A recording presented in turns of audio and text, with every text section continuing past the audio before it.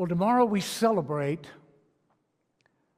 246 years of this nation's independence.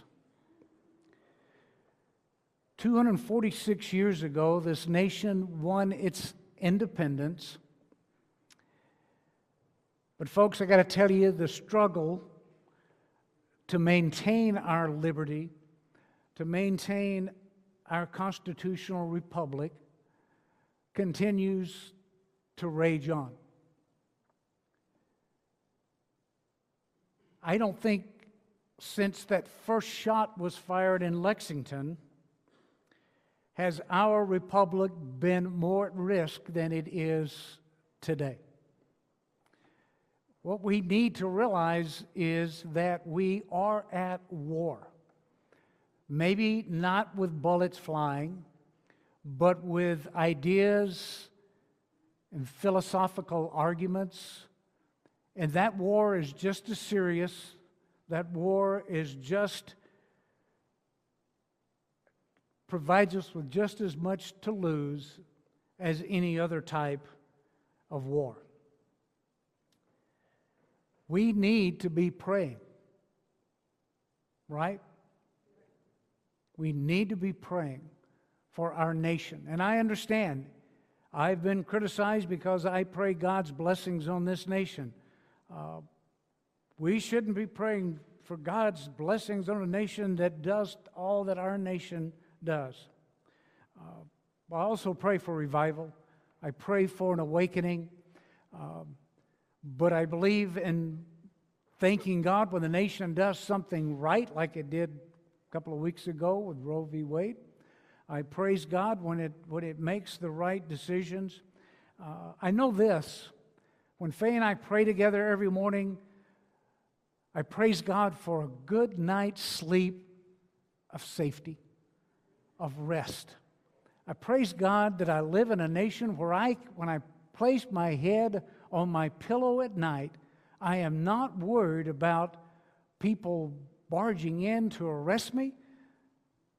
I praise God, and I think it's worth praising Him when I come together with you all to worship and to read from God's Word and tell you just how concerned I am with the conditions of this nation, and there's no one yet to tell me I can't do that. That's worth praising God for and asking God to continue blessing this great nation. We need to continue to pray. And I can tell you this, with our study of Christ of the book, it could not be any more appropriate than for us to be moving into Habakkuk today. Because the things that were going on at the time of Habakkuk are very much like what's going on today.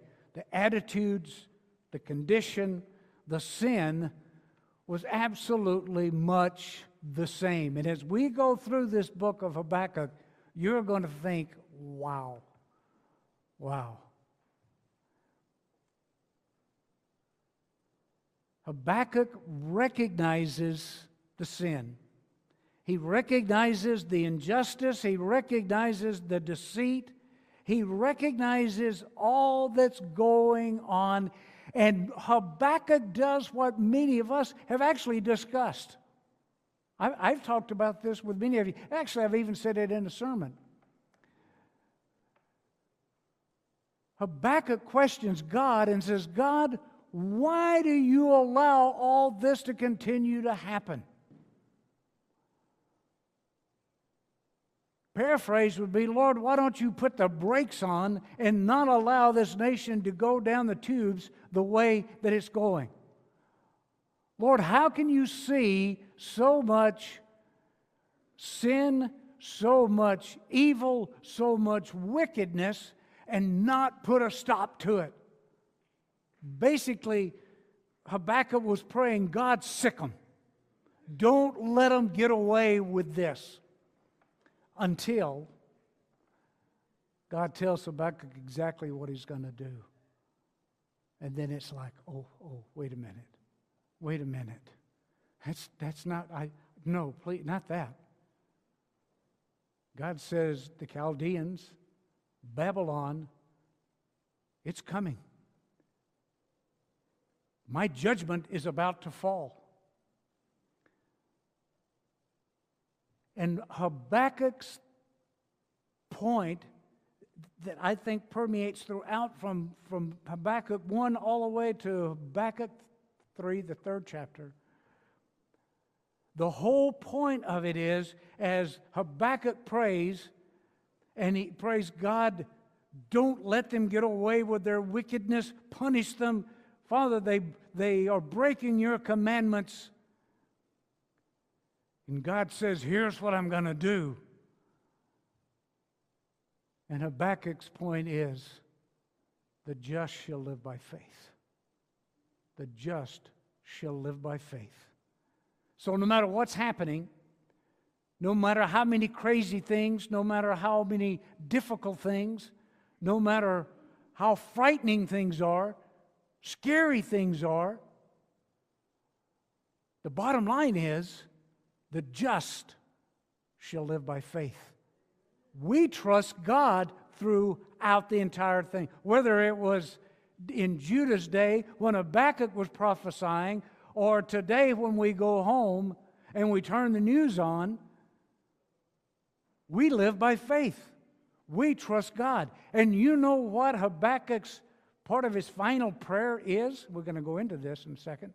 But it's, Lord, in your wrath, remember mercy. Remember mercy. In the book of Habakkuk, as we've gone through Christ of the book, in Habakkuk we find the Lord Jesus being the everlasting one. He is the eternal one. He is the one who is in control. He is in charge. He is the one that is going to have His way. And folks, I got to tell you, regardless of which dispensation we're talking about, the Scripture makes it clear that every knee is going to bow, every tongue is going to confess to the glory of the Father that Jesus Christ is Lord. So when you hear and you see things that just almost make you want to pull your hair out, and some of us have none to lose, but you still want to do it,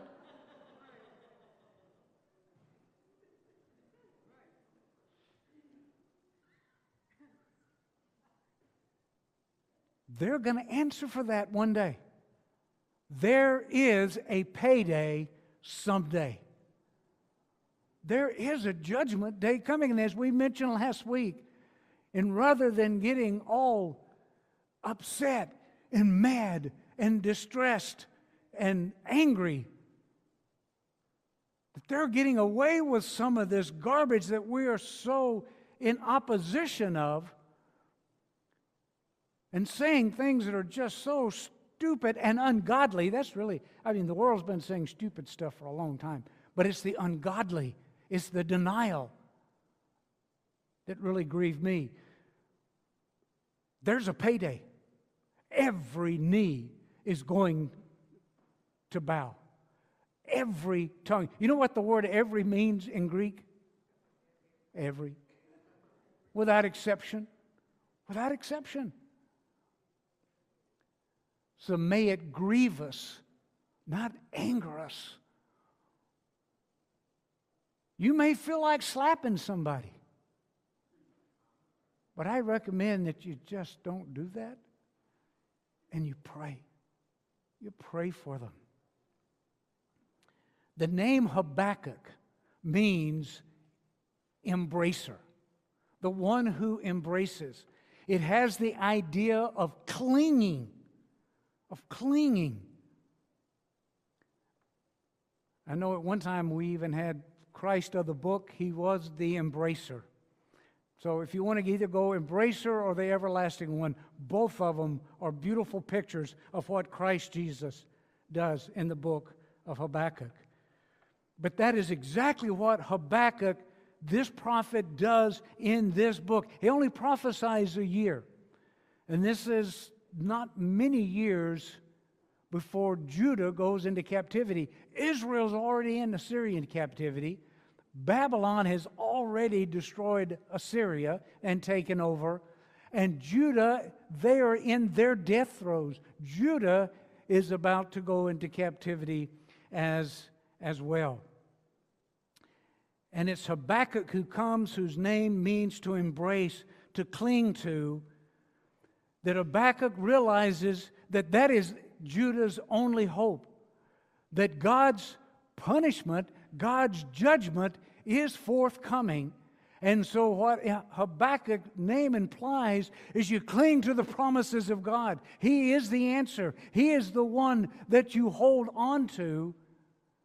And his ending prayer just brings that out to such a glorious degree, that we trust God. When all else fails, we trust God, whether it be all of those years ago or today. Because see, there's nothing new under the sun. That's what we need to understand. Two things you need to understand. There's nothing new under the sun, and our enemy, Satan, the devil, his tactics do not change. What worked for him way back when still works today. I mean, if your tactics work, why change them? And that's exactly what's going on today. I want us to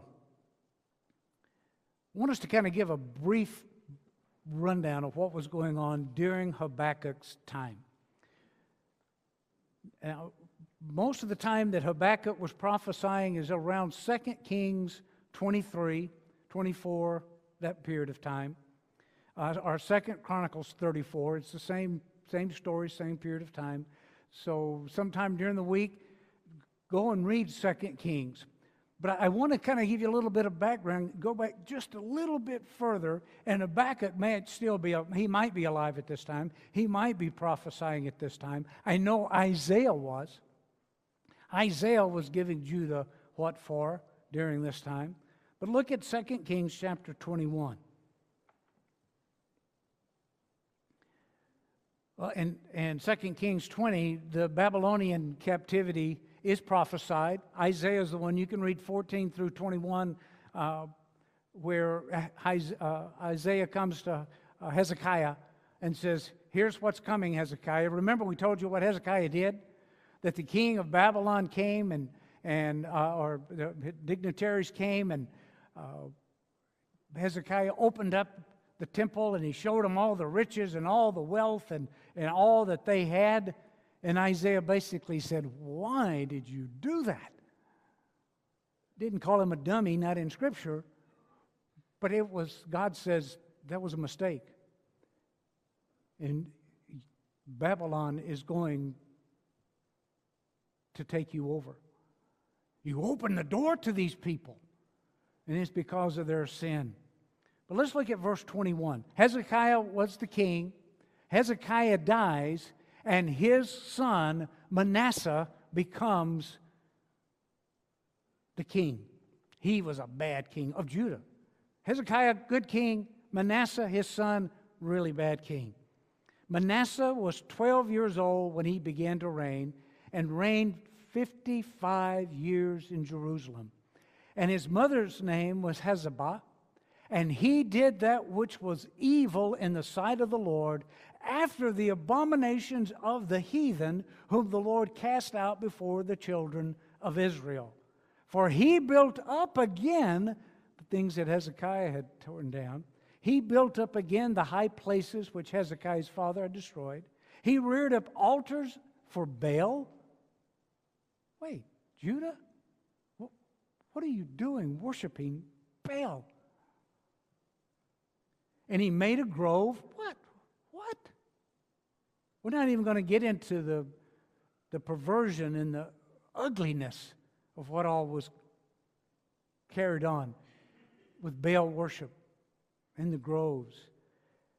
As did Ahab, king of Israel, and worshipped all the host of heaven and served them, where Deuteronomy is so explicit to the nation of Israel, don't worship the zodiac. Don't worship the host of heaven. And I think it actually goes a little further than just the host of heaven.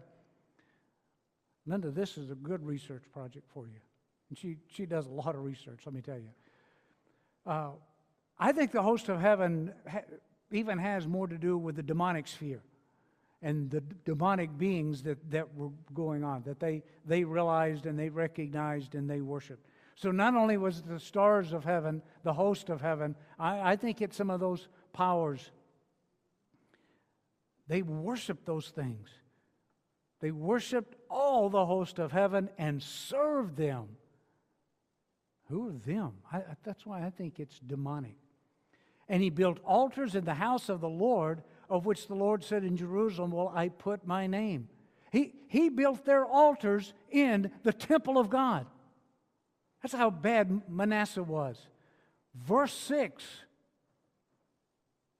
And he built altars for all the hosts of heaven in the two courts of the house of the Lord. And he made his son pass through the fire.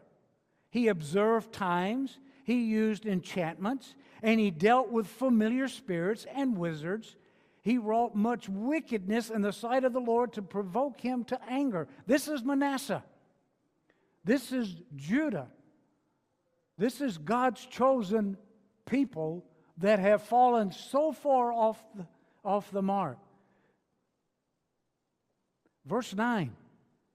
But they hearkened not, and Manasseh seduced them to do more evil than did the nations which the Lord destroyed before the children of Israel. Folks, that's a lot of evil.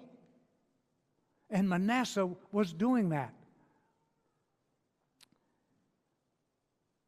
Verse 14, the Lord says, I'm going to forsake the remnant of mine inheritance and deliver them into the hand of their enemies, and they shall become a prey and a spoil to all their enemies. God says, that's enough. That's enough.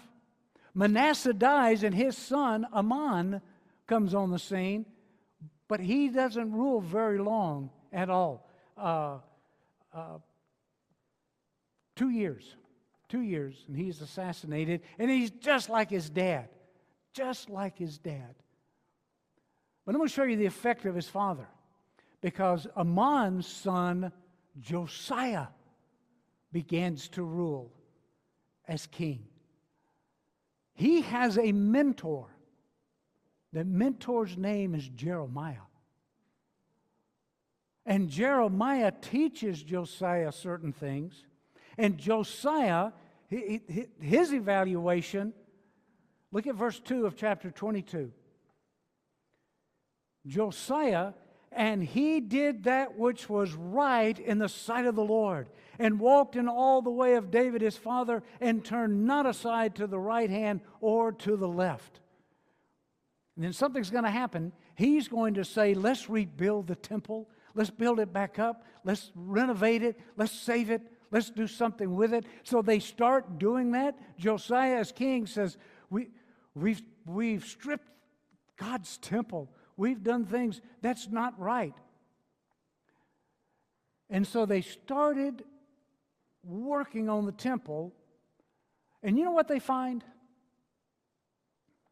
They find the book of Moses. They find the law. Wait a minute. You're Judah. It's been 57, 55. How many years has it been? You didn't have the law of God? You weren't practicing the law? Evidently not, because look what they were into.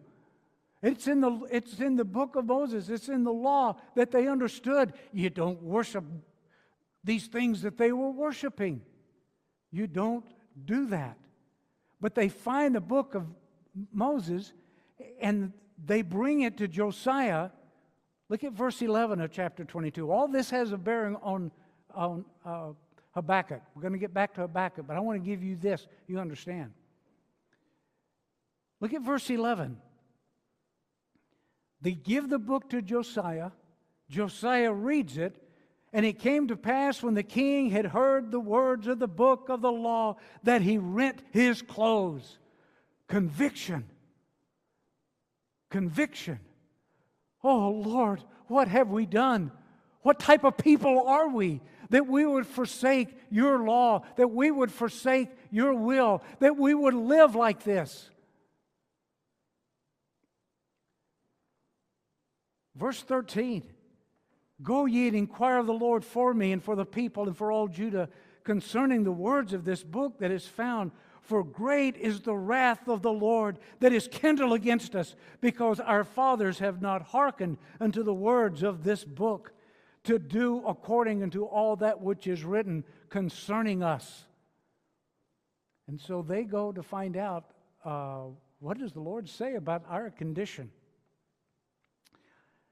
So they go to a prophetess of the Lord, somebody who speaks for the Lord. In verse 15 of chapter 22, and she said unto them, Thus saith the Lord God of Israel, tell the man that hath sent you to me, Thus saith the Lord, Behold, I will bring evil upon this place and upon the inhabitants thereof, even all the words of this book which the king of Judah hath read, because they've forsaken me, and they have burned incense unto other gods. They have provoked me to anger with all the works of their hands. Therefore my wrath shall be kindled against this place, and shall not be quenched. Those are pretty terrible, frightening words. But look at verse 19.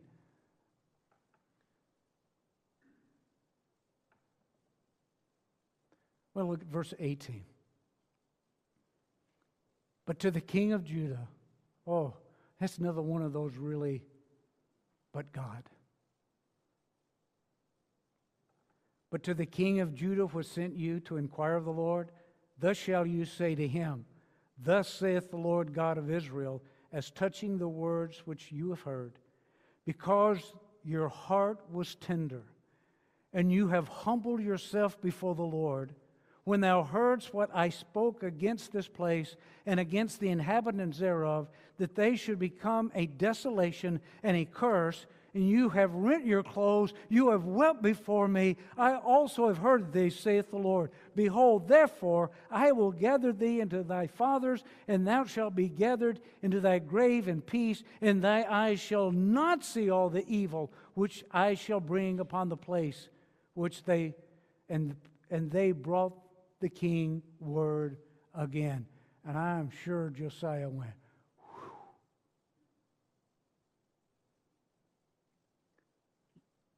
Jump over to 2 Kings 23. Now, know this, chapter 23 really talks about the things that Josiah does as king, and the things he dismantles, the things he tears down, the things that he stops. 23:7, I think, is important. 23:7, he broke down the houses of the Sodomites that were by the house of the Lord, where the women wove hangings for the grove. Wickedness. Such wickedness. Verse 5 talks about the idolatrous priests. They burned incense to Baal, to the sun and the moon and the planets and all the host of heaven. They did all of that. All those things, those changes Josiah the king brought about. He stopped them. The house of the Sodomites, where the women would come and hang perverse hangings in the temple of God. He stopped all that. The worshiping of Baal, he stopped all that. All the stuff that was going on, he stopped it.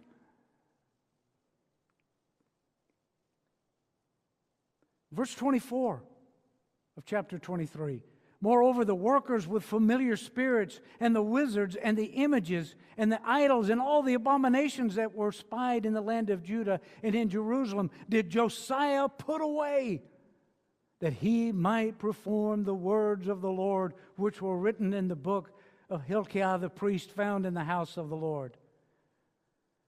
And like unto him was there no king before him, that turned to the Lord with all of his heart, and with all of his soul, and with all of his might, according to all the law of Moses. Neither after him arose any like him. Notwithstanding, verse 26. Notwithstanding, the Lord turned not from the fierceness of his great wrath, wherewith his anger was kindled against Judah, because of all the provocations that Manasseh had provoked him withal. That's the environment that Habakkuk stands and prophesies, knowing that there is no remedy, as we've talked about. 2 Chronicles 36:6 talks about there's no remedy. There's no forgiveness. There's no change. They're going into captivity. There is judgment coming, and that judgment's going to be harsh.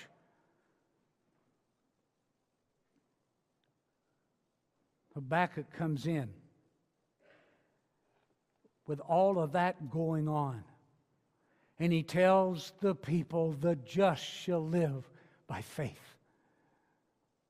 God's wrath is about to come down. Well, chapter 25 of 2 Kings, chapter 25 is all about Nebuchadnezzar coming. The first time, second time, third time is total destruction, and he hauls them all in captivity. First time is when Daniel and Ezekiel and Shadrach, Meshach, Abednego, all of them are taken into Babylonian captivity. So by the time we get to 2 Kings chapter 25, they're going into captivity. Nebuchadnezzar's coming and going, I'm going to take them captive. And it's Habakkuk that explains what God says, I'm going to use the Chaldeans. I'm going to use Babylon. They are going to be my sword. I'm going to take them. And what's interesting is from A to Z, from Amos to Zephaniah, A to Z, God's message to Israel is to repent, Seek the Lord. Seek the Lord. Look at Amos 5:4. Amos 5:4.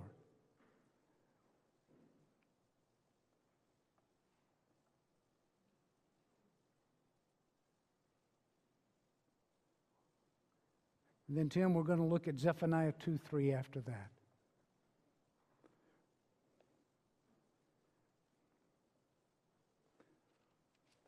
For thus saith the Lord unto the house of Israel, seek ye me, and you shall live. From Amos, and Amos was one of the first prophets to Israel. The only one that was before him was Jonah, and he went to Nineveh. In Zephaniah chapter 2, verse 3, seek ye the Lord, all ye meek of the earth, which have wrought his judgment. Seek righteousness, seek meekness, that it may be you shall be hid in the day of the Lord's anger. This is after the captivity. They are coming back to the land at this time. So from the beginning to captivity to the end, God's message is still, repent, seek me, seek me. And here's what is so interesting.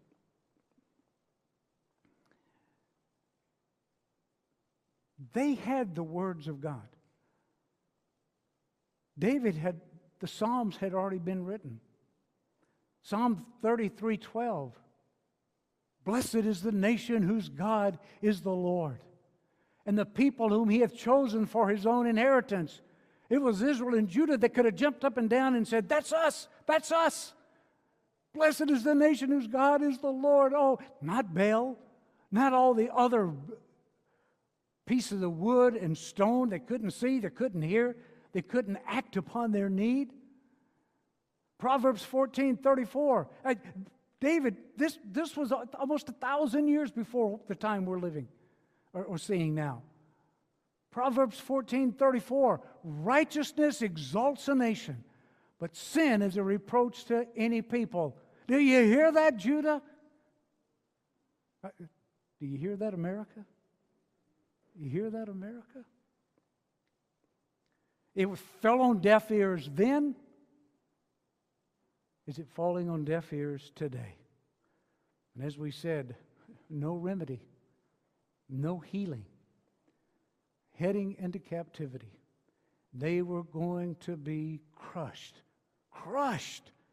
by Nebuchadnezzar. And you know what Habakkuk tells them? The just shall live by faith. That was the answer then. I got news for you in 2022. That's the answer today. The just shall live by faith. Regardless of what the circumstances are that are surrounding us, how frightening, how out of control, we still do what? We still live by faith. We still trust God. We still trust the promises of God. Seemingly there's no hope. We live by faith.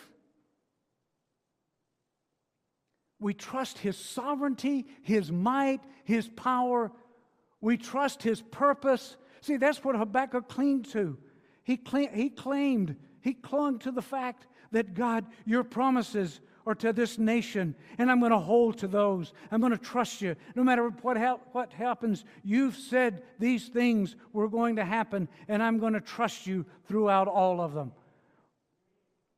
It might be years and years later, or it's going to be 70 years because they're going into captivity. But the just shall live by faith. Two things I know for sure. I mean, hopefully I know more things. I mean, I know God loves me. I know Christ died for me. I know that those things are true. Those things are sure. I know those things too. But I know that heaven is my home. I know that when I die, I'm going to heaven. Have I been there and God whispered and said, hey, this is yours here? I mean, no. But by faith, I believe what God's Word says. There's no doubt in my mind, and more importantly, in my heart, that when I die or when the rapture happens, I'm heading upward.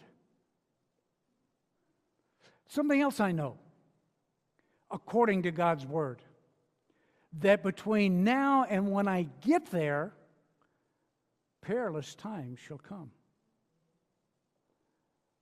Between now and when I get to heaven, perilous times shall come. And it lists all the things, for men shall be lovers of themselves, proud, boasters, blasphemers, on and on. In the last days, what God's Word tells me before I get to heaven, that there's going to be times when there's going to be a falling away and people are going to be giving into seducing spirits and doctrines of devils. I really believe that's all in between me and getting to heaven. But do you know what? I'm still going to live by faith. I'm still going to trust God. That's still not going to change the stand that I take for the Lord Jesus Christ. And believing those promises. You know, and as we were studying all of this, the thought came to me. And not just for this one prophet, but all the prophets. And like I mentioned a couple of weeks ago, I know it sounds like a broken record. And if it sounds like that to us, you can imagine what it was like to God. Time after time after time. Forgiving. Sending prophet after prophet to speak His word. But it's easy for us to focus on their iniquity. Isn't it? It's easy for us to read that. I mean, I kind of read it a while ago. And you read that and you go, oh my, that's evil. That's wicked. Look at rebellion. Rebellion after rebellion, disobedient, failure, abundant of them. And it was not that they weren't religious. Oh, wow. Not that they weren't religious. They were religious. They were building temples to other gods.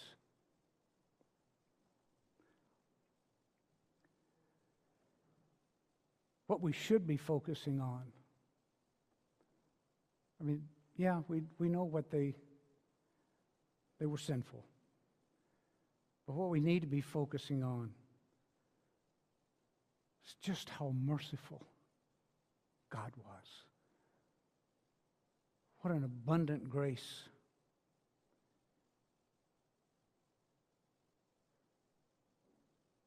how long-suffering, how forgiving, how loving He was toward His people. We looked at Isaiah, and Christ of the book, and Isaiah is salvation. We looked at the book of Hosea, and Christ of the book there is groom, inviting Israel to enjoy that marital relationship with Him. Amos, restorer. Every one of Christ of the book, it's salvation, it's groom, it's restorer. Micah is gatherer. Nahum is stronghold. Habakkuk is embracer. Eternal one. As we study all this, the one thing that jumps out at us is the sinfulness and the unfaithfulness of man, but also what jumps out to us is the righteousness and faithfulness of God. All the way up to the time that the promised one came. The one who was bruised for our iniquity, who was delivered as an offering for our sin. They still rejected Him. Kind of tell you, Israel's, they had issues. But it did not stop the promise of God from finding fulfillment. He would have been justified to have slammed the book and said, you know what? No more. No more. That's it. You've had every chance. No more. But in the fullness of time, you know what the fullness of time actually is describing? Israel's wickedness, blindness, hatefulness, hypocritical religious belief system, following the traditions of man. In the fullness of time, when it was as bad as it could possibly get, Christ says, I'm going to send you a Savior. Boy, I got to tell you, if that doesn't demonstrate the love of God, I just don't know what does. His forgiveness. Have we even gotten to the book of Habakkuk yet? Real quick to Habakkuk, and we got to come back to Habakkuk. Well, maybe not. Real quick. Habakkuk says, Lord, how long? How long are you going to let this go on? Verse 5 of chapter 1, or verse 2 of chapter 1. How long, O Lord, shall I cry, and thou wilt not hear? Even cry out unto thee of violence, and thou wilt not save? God says, behold ye among the Gentiles, the heathen, and regard and wonder marvelously, for I will work a work in your days which you will not believe, though it be told you. For lo, I raise up the Chaldeans, that bitter and hasty nation, which shall march through the breadth of the land to possess the dwelling places that are not theirs. They are terrible and dreadful. Their judgment and their dignity shall proceed of themselves. And he goes on to describe what's coming. Verse 12 of chapter 1. Art thou not from everlasting, O Lord my God, my Holy One? We shall not die. O Lord, thou hast ordained them for judgment, and Almighty God, thou hast established them for correction. Thou art of pure eyes then to behold evil. You cannot look on iniquity. And that's what Babylon was. Wherefore lookest thou upon them that dwell treacherously, and holdest thy tongue when the wicked devour the man that is more righteous than he? That's a question. Lord, how can you destroy those that aren't nearly as bad as the ones you're sending to destroy? You know what I think? I think that's a picture of Calvary. I think that's a picture of Calvary. I read that and go, yep, that's exactly what God did.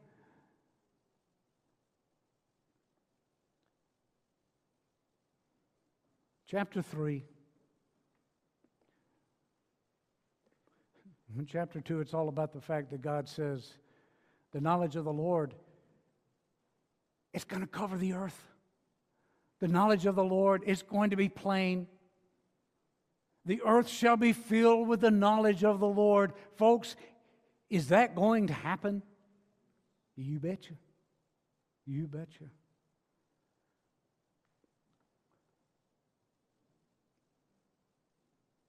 Oh, but the Lord is in his holy temple, verse 20.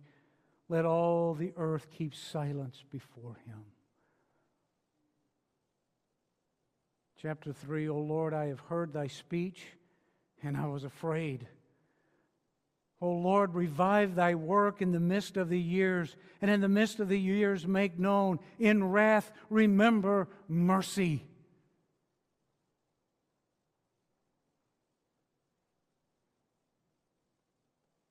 Verse 16 of chapter 3, and we'll be done after these 4 verses. Habakkuk says when he heard what God's going to do, when I heard, my belly trembled. My lips quivered at the voice. Rottenness entered into my bones, and I trembled in myself that I might rest in the day of trouble. When he comes up unto the people, he will invade them with his troops. 17, 18, and 19 needs to be the attitude of God's people.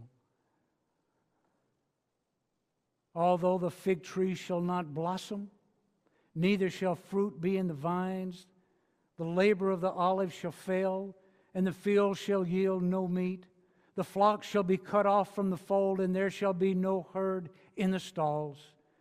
Yet I will rejoice in the Lord. I will joy in the God of my salvation. The Lord God is my strength, and he will make my feet like hinds' feet, and he will make me to walk upon my high places. To the chief singer on my stringed instrument, here, play that. That's the message.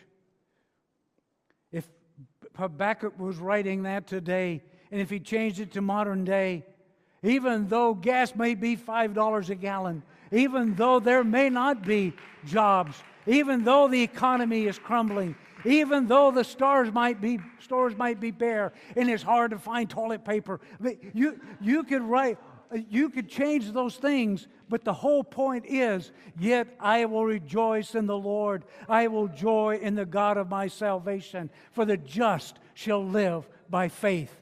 It has nothing to do with my 401k. It has nothing to do with my job security. It is secure, though. No, it has nothing to do with my job security. It has to do with who reigns on high, who is in control, who's Lord of all, and I trust completely. And let me tell you this morning, if you don't know that God, you are missing out. If you don't know that God, you need to be afraid, be very afraid. He loves you, and he is offering salvation by grace through faith, that not of yourselves, it's a gift of God, not of works, lest any man should boast. Bottom line is, God loves you. Loves you so much that Christ died for you. He paid the debt you owed in order that you might be brought into the right relationship with God. Let me encourage you to do that. If you've never by faith believed, let me encourage you. Don't trust in your own goodness. Don't trust in your own works. Trust in his. Because that's the only one that saves. Let's pray. Father, we come before you this morning and we thank you for your amazing, marvelous grace. And Father, we just pray that you will move on the hearts and minds of everyone here. Father, on every believer, may you move on our hearts so that we know that it's you that we trust in. It's not government, not politicians. Father, the just shall live by faith, faith in you. May we demonstrate our faith by how we live, trusting in you. And Father, if there's anyone here that does not know you, may they not leave this building this morning without wanting by faith to know you as Savior. And we pray these things in Christ's holy and precious name. Amen.